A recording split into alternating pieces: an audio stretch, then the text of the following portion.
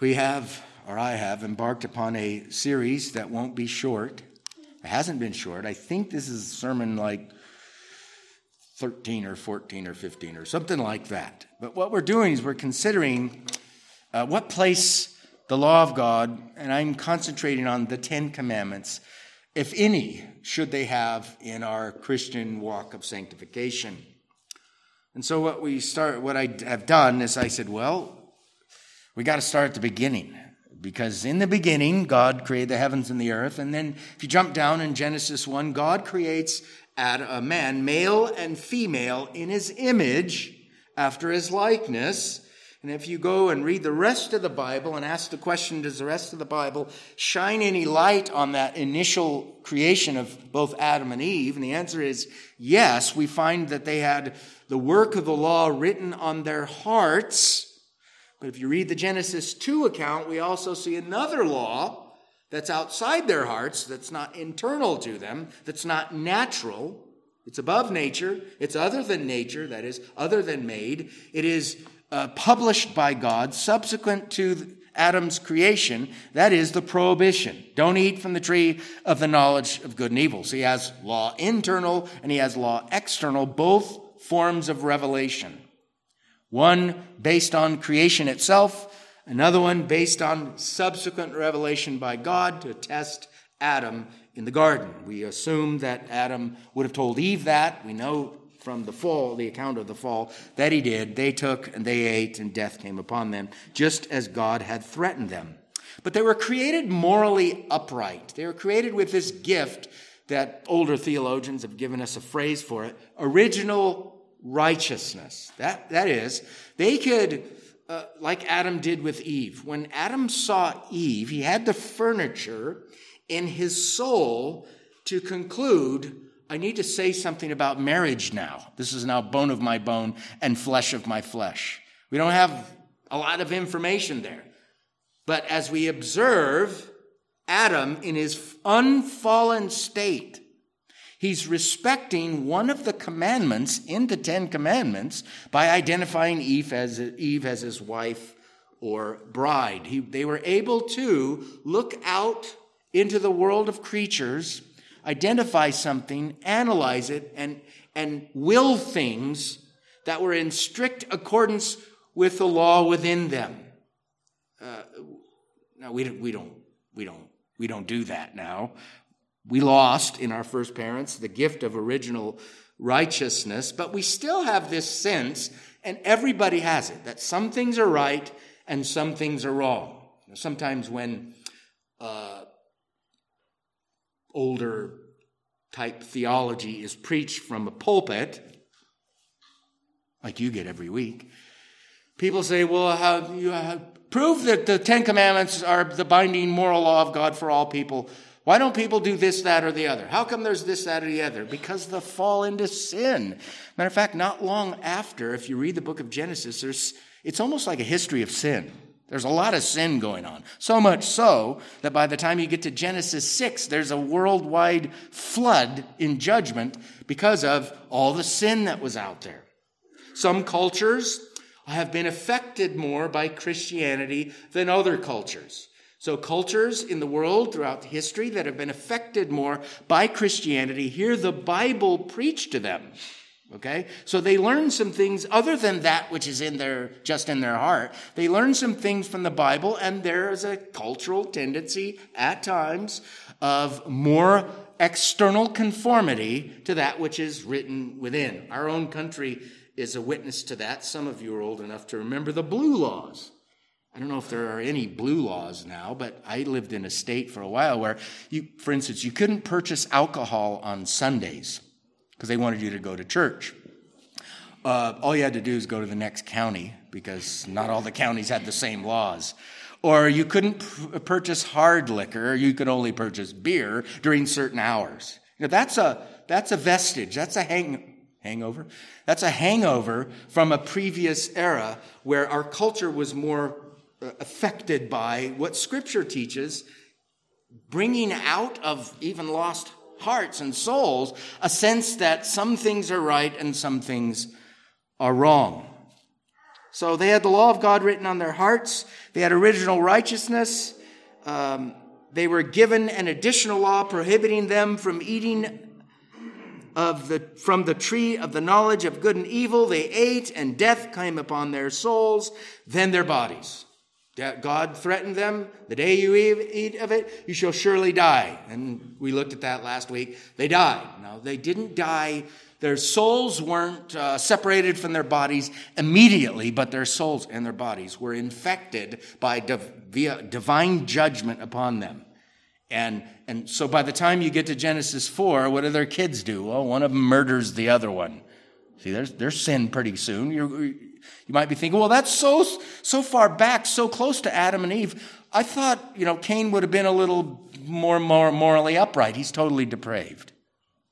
Okay? Something catastrophic came upon the human race. So today, what I want to do, having looked at Adam and Eve in their created state, we looked at some of the other things as well. Adam's a type of him, Christ who was to come. Eve was a type of the church, taking our cue from Paul in Ephesians 5, that was a great mystery, but nonetheless it was there. Then we looked at the two Edenic trees, and then last week we finally got to the fall into sin, 12 or 14 sermons into the series. At this rate, I'll be 312 by the time we get to the New Testament. But I'm trying to do a survey, and I am a gospel preacher, so I try to preach the gospel every week, beat it into your heads, like Martin Luther said, because we tend to forget it. So we're at this side of the fall into sin. The technical word is lapse or fall. So you have the pre-lapse, the before the fall era. We already dealt with that. Then you have the lapse or the fallen state. That's where we started last week. And then you have our focus was on Adam and Eve and the judgment that came upon them. And by the way, the judgment that came upon the serpent as well, which has within it an implied gospel promise. The seed of the woman shall crush the head of the serpent. So we're on this side of the fall into sin. So this is the lapsarian period, the fallen period, the fallen state.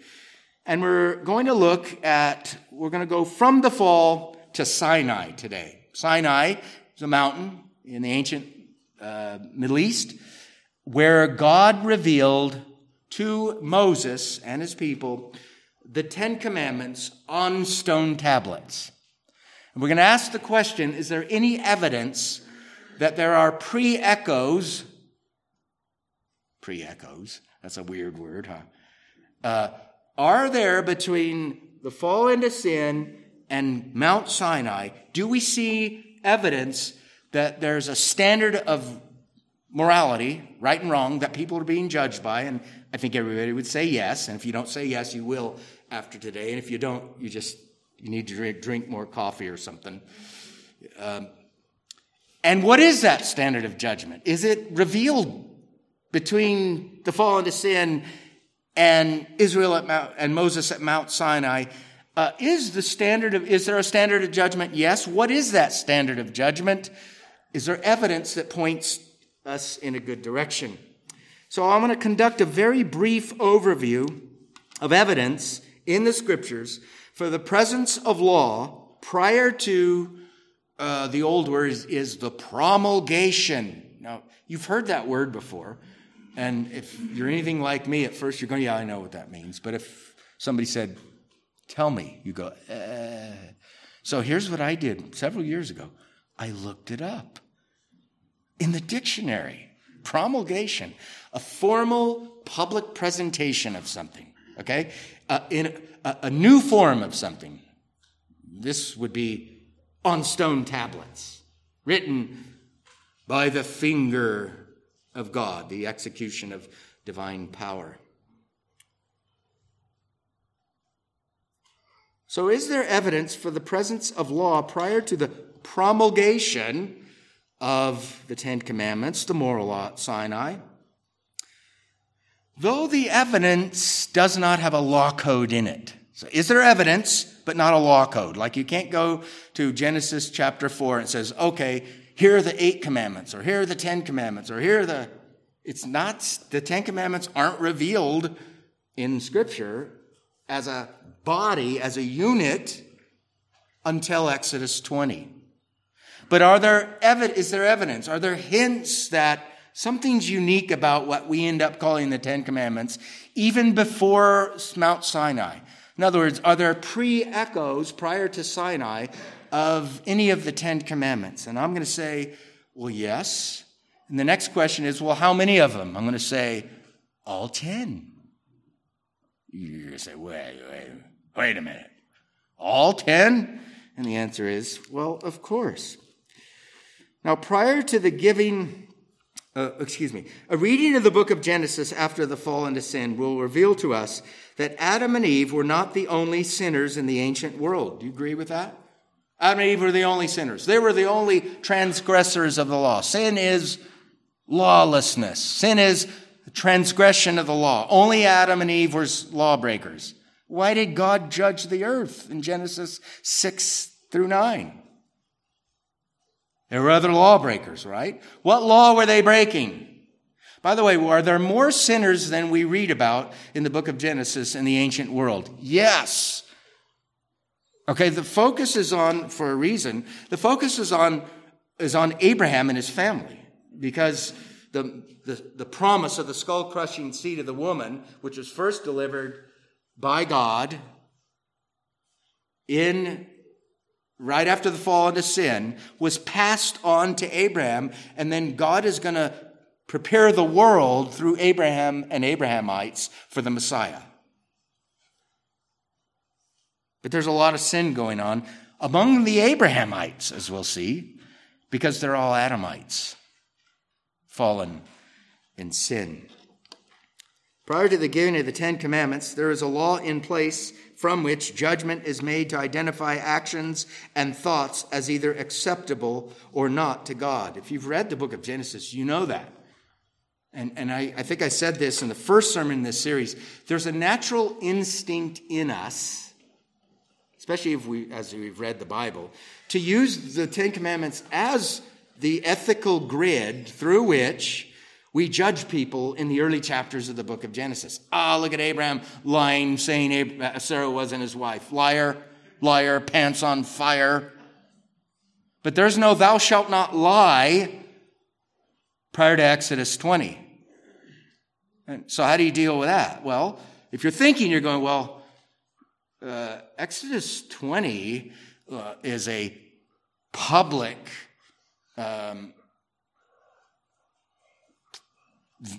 presentation or revelation of some things that man's already responsible for. And if the next question is, well, upon what basis?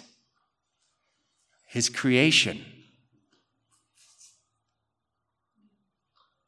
So we have creation-based ethics that men and women are held responsible for before the Ten Commandments are given, that are actually in line with the Ten Commandments, which it shouldn't surprise us. This natural law is based on creation.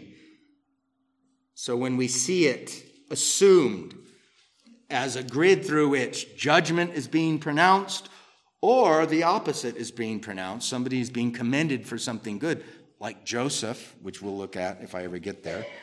Joseph's commended for being pure, sexually pure.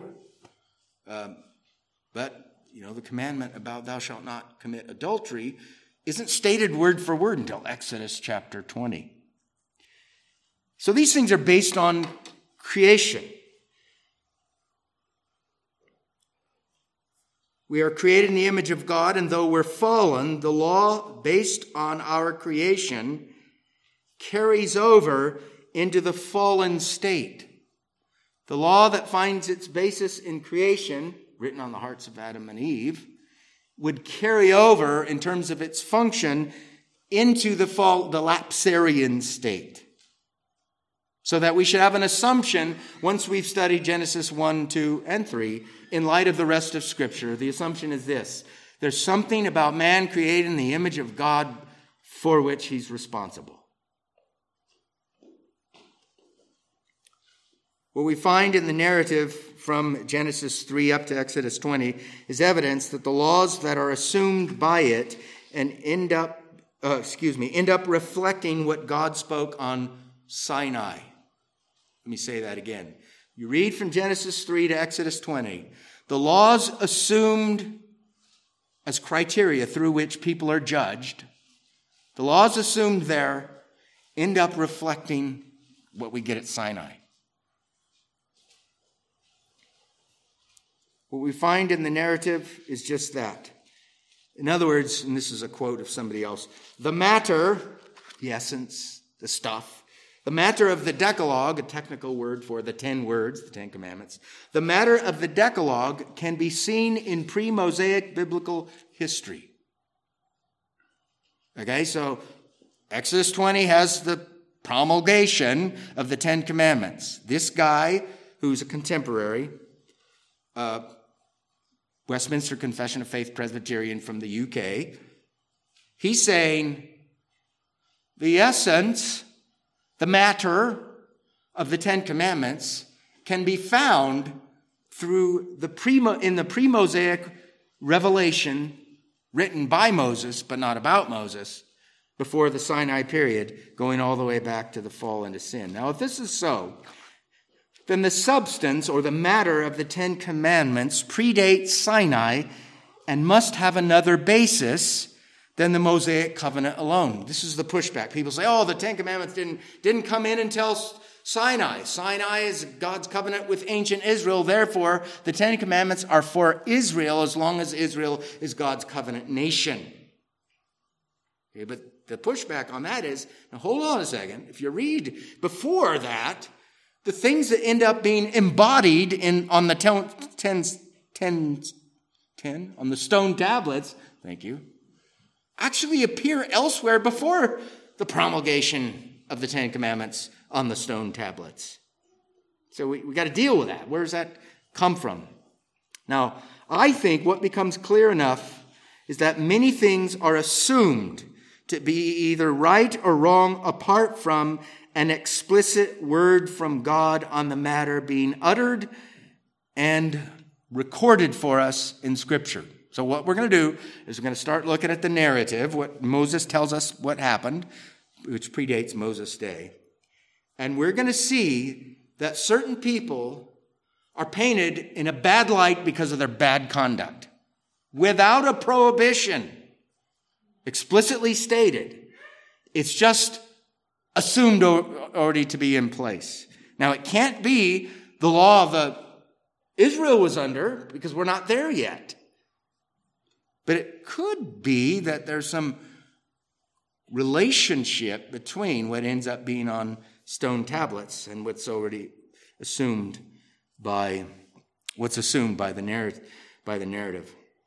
Now, I think to anyone with biblical sense, it's obvious that having other gods before the Lord God of truth, idolatry, and irreverence toward the holy things of the one and only God are clearly assumed to be wrong prior to the giving of the 10 Commandments. Does anybody want to say, no, it's okay to have other gods. It's okay to worship the true God any way you want, and you can blaspheme his name all you want, because the 10 Commandments aren't here yet.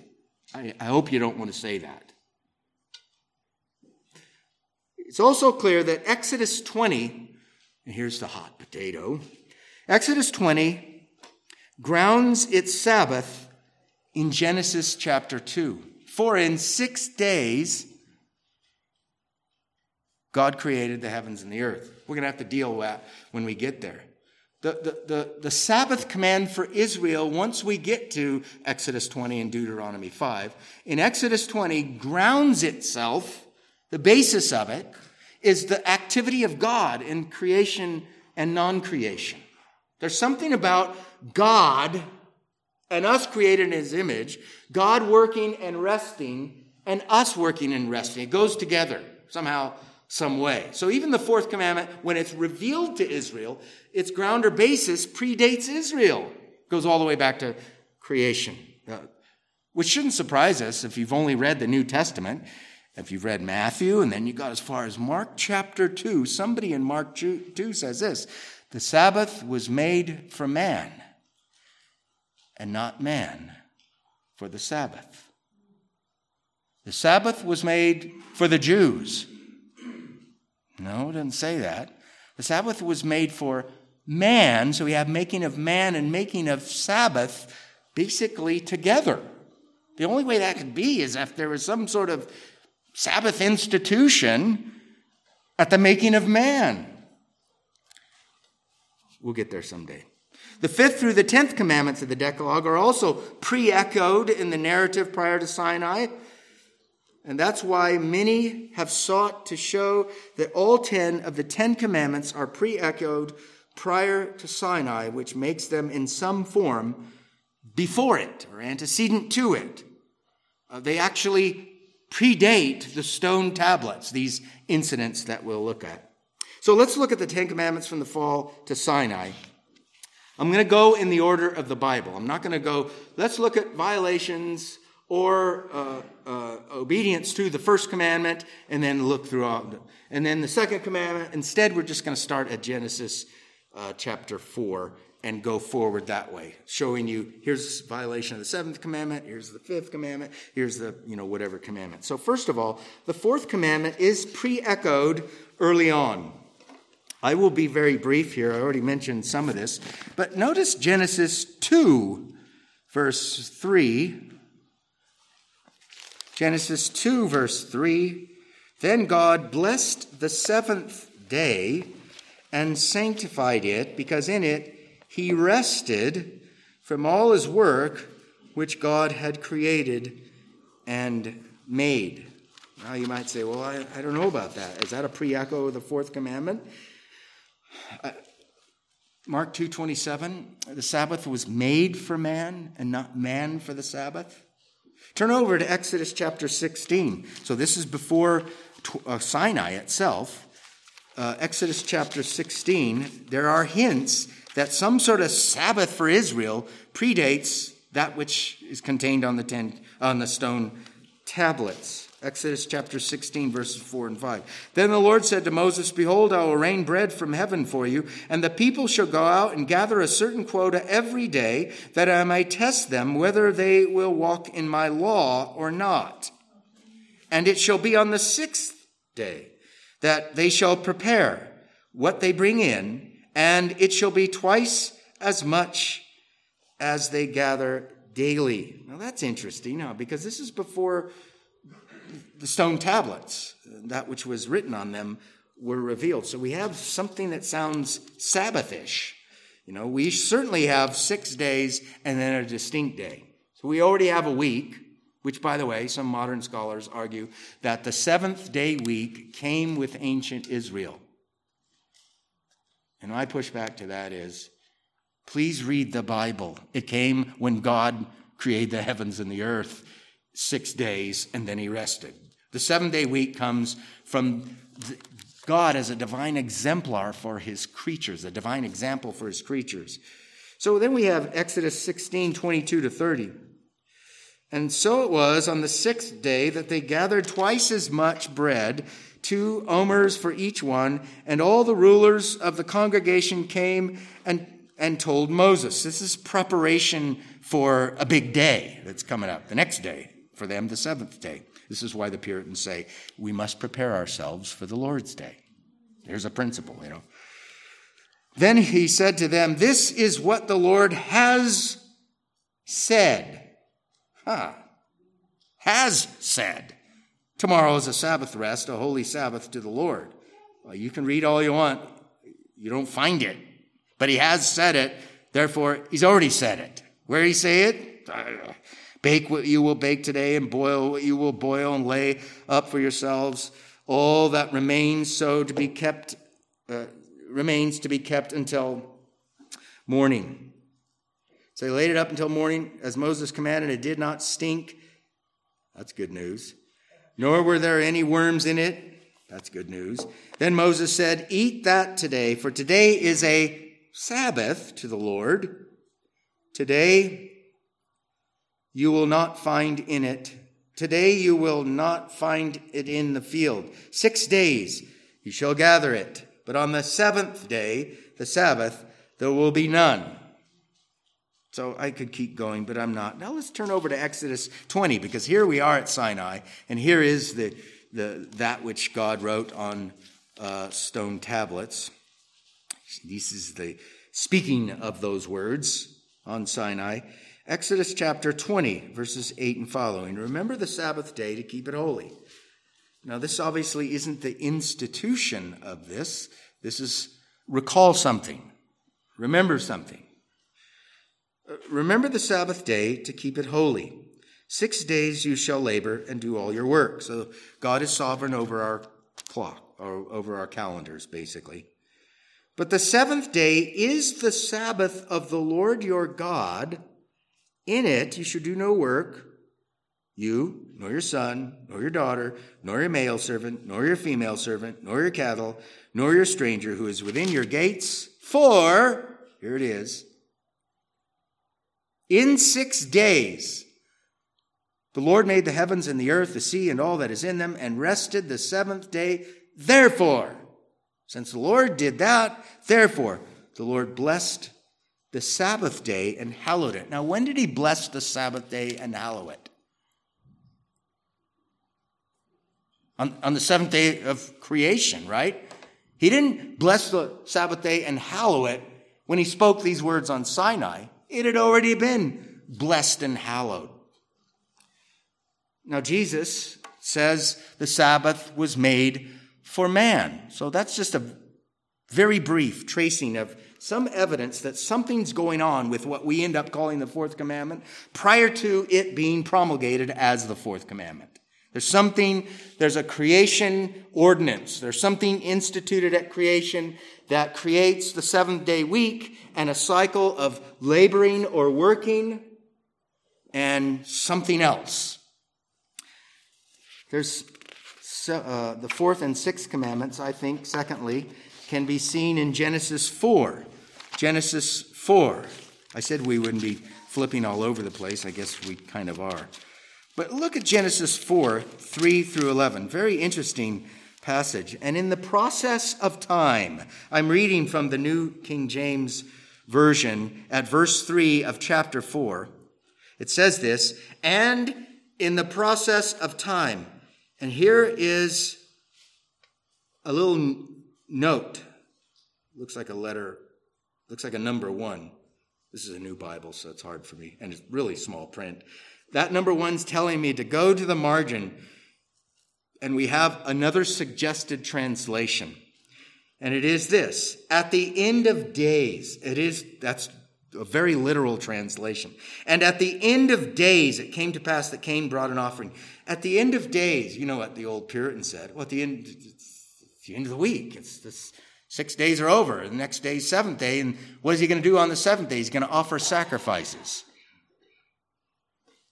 It's a distinct day for worship here. And in the process of time, it came to pass that Cain brought an offering. Now, how did they know to bring offerings? We know God received one and rejected the other. Therefore, he must have told them, right? Now, we don't have all the information in Scripture. We have some hints and clues that most likely this was revealed to Adam and Eve, and they were to pass that on to their children, because lo and behold, here's their children offering the fruit of the ground to the Lord. Abel also brought of the firstling of his flock and of their fat. So they're slightly different offerings here. And the Lord respected Abel and his offering, not just the person of Abel, because he had a good heart, and his offering. But he did not respect Cain and his offering. And Cain was very angry. Do you hear the Puritans say, murder in the bud? Anger is murder in the bud. You know, if your anger toward your brother or sister for eating the last piece of pizza or whatever was given full maturity, you'd strangle him. You'd kill him. Sinful anger, that is murder in the bud. And it's happening here. Cain was very angry and his countenance fell. You know, the face bone's connected to the heart bone, isn't it?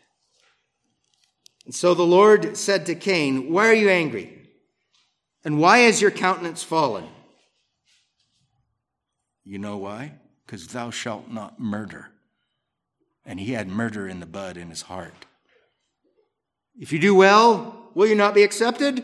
And if you do not do well, sin lies at the door. That is, lawlessness or a transgression of the law of God is right around the corner. And its desire is for you, but you should rule over it. Now Cain talked with Abel, his brother, and it came to pass when they were in the field that Cain rose up against Abel, his brother, and gave him a high five.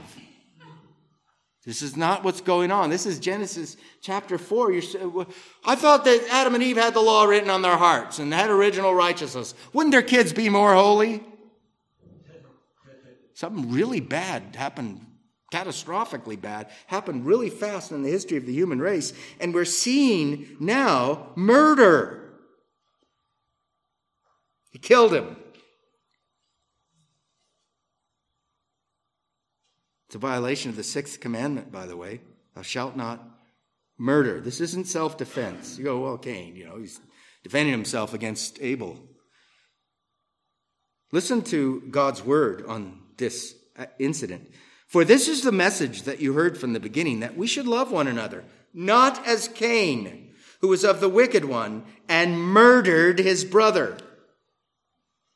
Do you remember when we read the prohibition, thou shalt not murder, right before we see the murder? We didn't read the prohibition, right?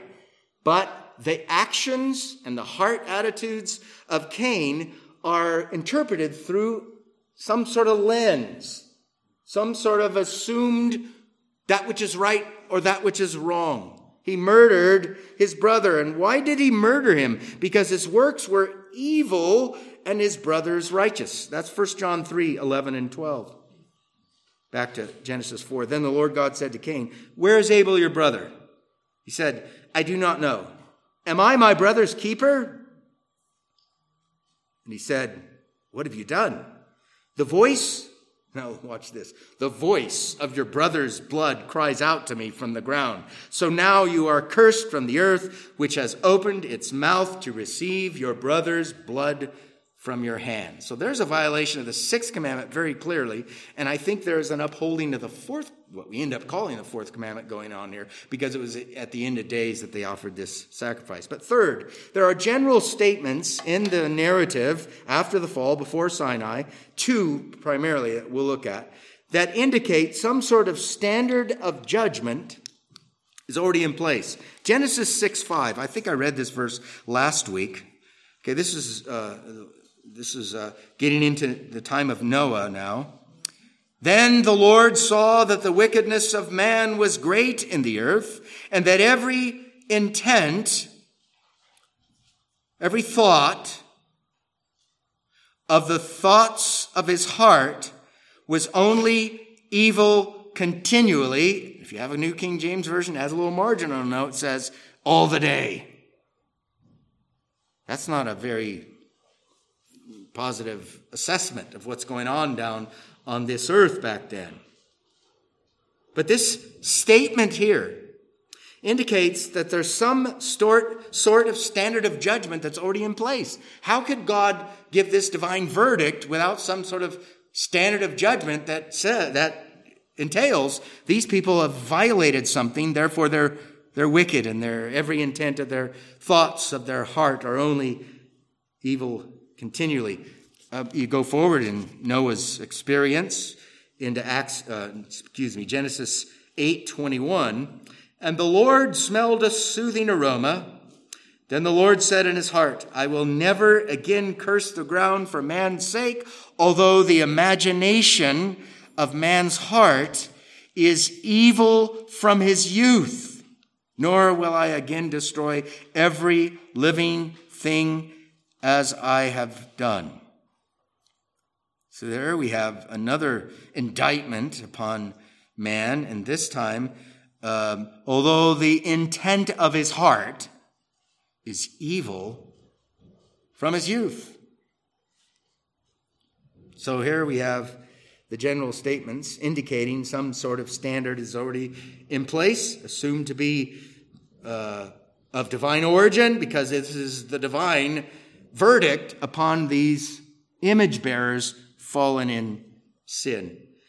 The sixth commandment is also reflected in Genesis 9:6. Whoever sheds man's blood, by man his blood shall be shed. Now this is the respecting the sanctity of life. Thou shalt not murder. And so I think there's a pre-echo of the sixth commandment there. The second and the third commandments are reflected in Genesis 12. So now we are making a little progress here. Genesis 12, verses 7 and 8. Then this is Abraham, or Abram, who gets called by the Lord to leave his homeland and to go elsewhere. Verse 7, then the Lord appeared to Abram and said, to your descendants I will give this land. And there, and this is interesting, and there he built an altar to the Lord who had appeared to him. He built an altar. There's altars all throughout the book of Genesis. They're quite often on higher places. Who told him to build altars? When God receives unregulated or unrevealed worship, sometimes in the Old Testament, he blasts the people. This must be regulated worship. If this is acceptable worship, you shall not make for yourself an idol. The flip side, you shall worship God the way he's revealed. So this is upholding the second commandment, and I think the third commandment. And he moved from there to the mountain east of Bethel, and he pitched his tent with Bethel on the west and Ai on the east. Here it is again, he built an altar to the Lord and called on the name of the Lord. So I think both the second and third commandment are reflected there. The institution of marriage is also respected in various places. You can see it in Genesis 12:10 and following. Now there was a famine in the land, and Abram went down to Egypt. So now he's going to Egypt to dwell there, for the famine was severe in the land. And it came to pass when he was close to entering Egypt that he said to Sarai, his wife. So we got the institution of marriage is going on here. Indeed, I know that you are a woman of beautiful countenance. Therefore, it will happen when the Egyptians see you, they will say, this is his wife, and they will kill me, which seems to be a bad thing. But they will let you live. Please say you are my sister. Oops. Honey, please say you're my sister. Please say you're my sister, that it may be well with me for your sake, and that I may live because of you. Now that's interesting. So you got the institution of marriage is assumed there, and thou shalt not bear false witness. It seems like somebody's bearing false witness to try to save his own skin here. Seems like to be a violation of his marriage vows as well. He's supposed to protect and preserve her. Instead, he's telling her, put yourself out there so that possibly I can get saved from being killed. So we have verses 18 and 19 as well in the same passage. And Pharaoh called Abram and said, What is this you have done to me? Why did you not tell me that she was your wife? The institution of marriage is assumed. Why did you say she is my sister? I might have taken her as my wife. Now, therefore, here is your wife. Take her and go on your way. Now, I might have taken her as my wife. It seems that he's saying, I might have done a naughty thing, a bad thing, taken another man's wife. Pharaoh assumes marriage as an institution, but Abram and Sarai both lied about her relationship to Abraham. What a bad Adam Abraham was, wasn't he? Or a good Adam. He did just kind of like Adam did. Sexual sin is obvious in Genesis 19, verse 5. This is Sodom now. Sodom and Gomorrah. Verse 5. And they called to Lot and said to him, Where are the men who came to you tonight? Bring them out to us that we may know them, and the New King James has, in italics, carnally. Often, not all times, but often, when the Old Testament says Adam knew Eve, that's not like they're playing chess together, okay? They're doing that which ends up producing children if God blesses the womb. So this isn't a good thing. That's why that word carnally is there. Bring them out to us that we may know them carnally. Therefore God also gave them up to uncleanness in the lusts of their hearts, to dishonor their bodies among themselves. Romans 1:21 or 24. Romans 1:27, likewise also, the men leaving the natural use of the woman, burned in their lust for one another, men with men committing what is shameful, and receiving in themselves the penalty of their error which was due. So there it is, carnally. This is a violation of the commandment, thou shalt not commit adultery, which is the worst way or the highest form of the violating of that command, but there are lesser ones, fornication of all sorts. This would be that.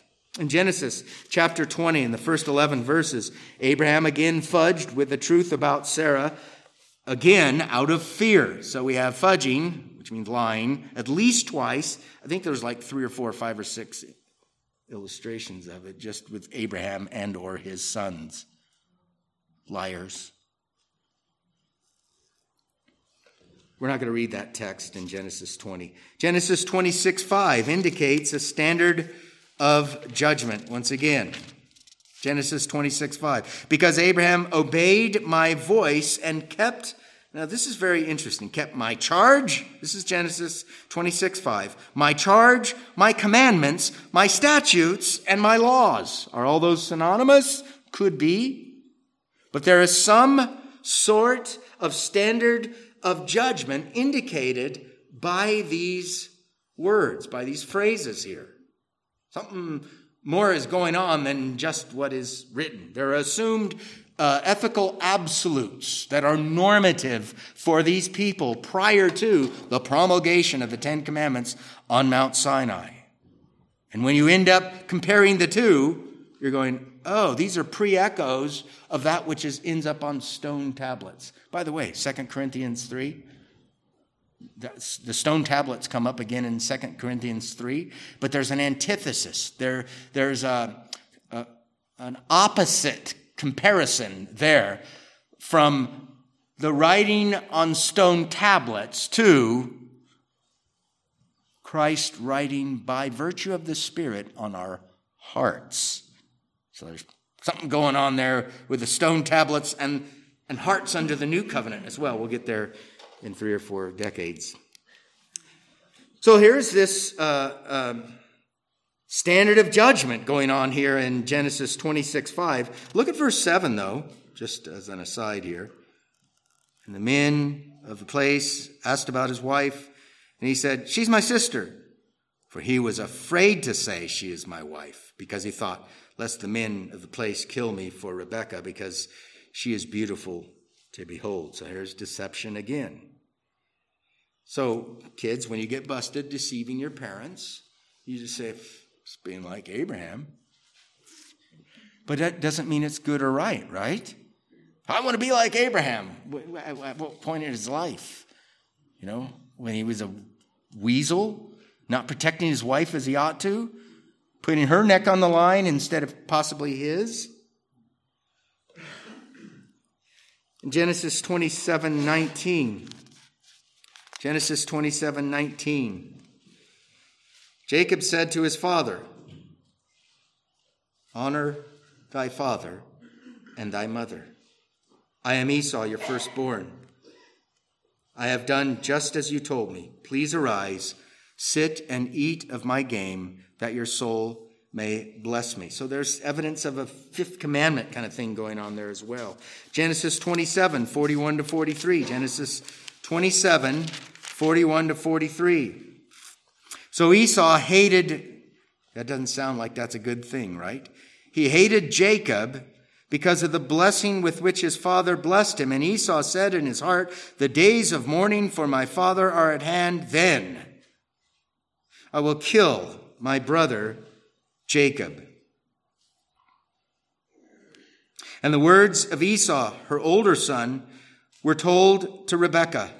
So she went and called Jacob, her younger son, and said to him, "Surely your brother Esau comforts himself concerning you by intending to kill you. Now therefore, my son, obey my voice. Arise, flee to my brother Laban in Haran." So you got murder in the bud going on there, and you've got honor and respect for parents. All that's going on there. Genesis 31. Genesis 31. Verses 6 and 7.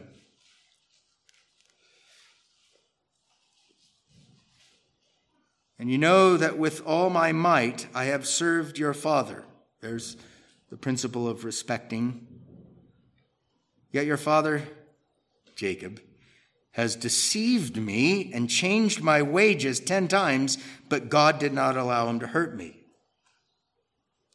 31:19.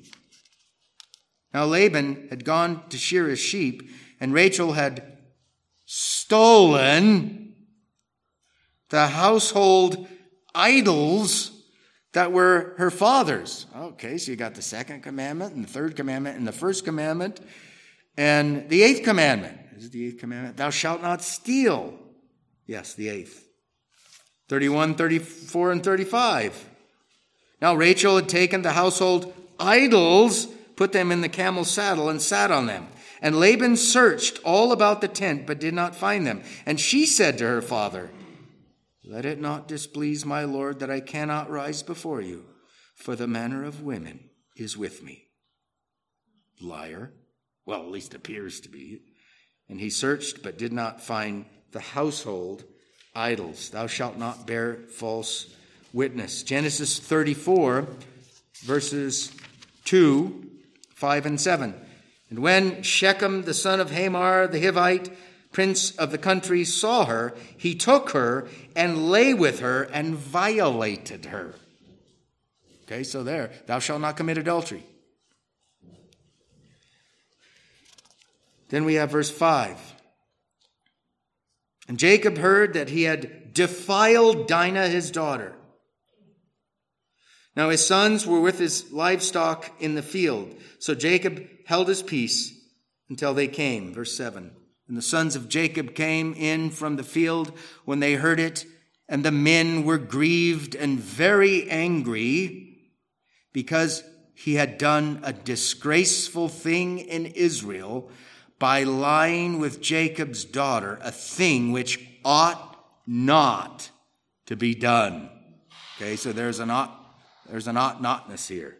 6th, 7th, and 10th commandments are reflected there. Genesis 35, 1 and 2. "Then God said to Jacob, Arise, go up to Bethel and dwell there, and make an altar there to God, who appeared to you when you fled from the face of Esau, your brother." This is the first 3 commandments, I think, are reflected here. "And Jacob said to his household and to all who were with him, Put away the foreign gods that are among you. Purify yourselves and change your garments. True God is to be worshipped the way he has revealed. Do not trifle with holy things." Genesis 37, verse 31. "So they took Joseph's tunic, killed a kid of the goats," remember this is Joseph's brothers, "and dipped the tunic in the blood. Then they sent a tunic of many colors, and they brought it to their father and said," this is a violation of the 5th commandment. They're not honoring their father.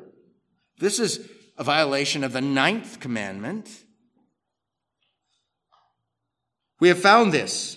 Do you know whether it is your son's tunic or not?" And he recognized it and said, "It is my son's tunic. A wild beast has devoured him. Without doubt, Joseph is torn to pieces." "No, Dad, that's not what happened. We did it. We sold him into bondage and slavery." They didn't cough it up, did they? Joseph's brothers lied to their father. And then Joseph, again, chapter 39, verses 7 and following. And it came to pass after these things. Now again, this is a narrative, okay? Joseph is in Potiphar's house now. His brothers had sold him into slavery. He's in Egypt. We read these things and Joseph's our hero. Why? Because he didn't violate certain commands that we end up finding in the Ten Commandments that aren't even published yet, at least not on the stone tablets or written about by Moses. But yet he's our hero. And it came to Joseph's our hero. In the midst of being tempted, he doesn't give in. In the midst of being treated bad by his own family, his own brothers, his brothers did not believe in him. Remember John 7? Could Joseph be? No way. You know what all the old guys said? Of course, Joseph's a type of Christ. Anyway, keep going here. And it came to pass after these things that his master's wife cast longing eyes on Joseph. Whatever that is, doesn't sound right. You already have a husband, woman. And she said, lie with me. Uh-oh. But he refused and said to his master's wife, look, my master does not know what is with me in the house. And he has committed all that he has to my hand. There is no one greater in this house than I, nor has he kept back anything from me but you, because you are his wife. How then can I do this great wickedness and sin against him? No, did you ever memorize that verse? How can I do this great wickedness and sin against God? What is sin? Lawlessness, a violation of the law of God. So it was as he spoke to Joseph day by day, as she spoke to Joseph day by day, that he did not heed her to lie with her or to be with her. The Spirit drove the incarnate Son of God out into the wilderness. 40 days he was tempted by the devil. But it happened about this time when Joseph went into the house to do his work, and none of the men of the house was inside, that she caught him by his garment, saying, lie with me. But he left his garment in her hand and fled and ran outside. And so it was, when she saw that he had left his garment in her hand and fled outside, that she called to the men of her house and spoke to them, saying, see, he has brought into us a Hebrew to mock us. He came in to lie with me. And I cried out with a loud voice, liar. And it happened, when he heard that I lifted my voice and cried out, that he left his garment with me and fled and went outside. Now, you know what lying does. It breeds more lies. That's what sin does. So she kept his garment with her. She kept his garment with her until his master came home. Then she spoke to him with words like these, saying, the Hebrew servant whom you brought to us came in to me to mock me. So it happened, as I lifted my voice and cried out, that he left his garment with me and fled outside. So it was, when his master heard the words which his wife spoke to him, saying, your servant did to me after this manner, that his anger was aroused. Then Joseph's master took him and put him into the prison, a place where the king's prisoners were confined, and he was there in the prison. So here we have Joseph's integrity and this woman's violations of various flagrant violations of the law of God. So here's my conclusion. I think the evidence is clear. Prior to the formal or the public revelation of the Ten Commandments on Mount Sinai, each of the Ten Commandments is pre-echoed in some form. Now that has caused many before us to conclude that the stuff of that which was written on Adam and Eve's heart and ours, though scrambled and mangled and messed up because of God's judgment upon us due to the fall into sin, the stuff of the Ten Commandments is the stuff of that which is written on our heart is reflected by the Ten Commandments, or the Ten Commandments reflect that stuff of which is written on our hearts. Now, since the fall into sin, we do not interact with this moral compass consistently, right? If we did act consistently with the moral compass within, would we need a Savior? No, we wouldn't need a Savior. If we acted consistently with the moral compass within, we would be saying, whatever happened to Adam and Eve didn't happen to me. I didn't get judged along with them. We don't want to say that. In Adam all die. None of us, though we have a moral compass within that gets through to varying degrees, and it's different with each person. It's not universal, and it's different in various cultures throughout the history of the mankind. Everyone has a moral compass within, and nobody does with that moral compass what ought to be done with it. Respect it. Honor it. Darkness has come upon our souls. The basic instinct that some things are right and some things are wrong is still with us, though it looks different. It manifests itself different in different cultures. We still have that sense. One of my children used to come in and knock on the door at 3 a.m. and say, "My heart is beeping." And after we figured out what was going on, say, "How did you sin against your sister? What did you do?" Or, "Your mother." Usually I cheated on a math test. He still got a D on this thing. He's not a good cheater, you know. My heart is beeping. I have a conscience. I have a little chaplain in my soul that's saying, there are some things that are always right and always wrong, and you've violated again. You guilty sinner. That's the chaplain in there. The conscience has a function even in our fallen state. But what our nature, what our constitution can't give us is the remedy to our plight. The remedy to our plight, to our dirty conscience, to our dirty hearts, to our guilty souls, to our bad records and our bad record in the past and a bad heart and surely a bad record in the future. The answer to our plight is not dig in deeper. You got to go find the spark within. There's a luminary in your soul that you just haven't found. The Savior for you is within you. No. The remedy for our messed up created state has to come from the Creator himself.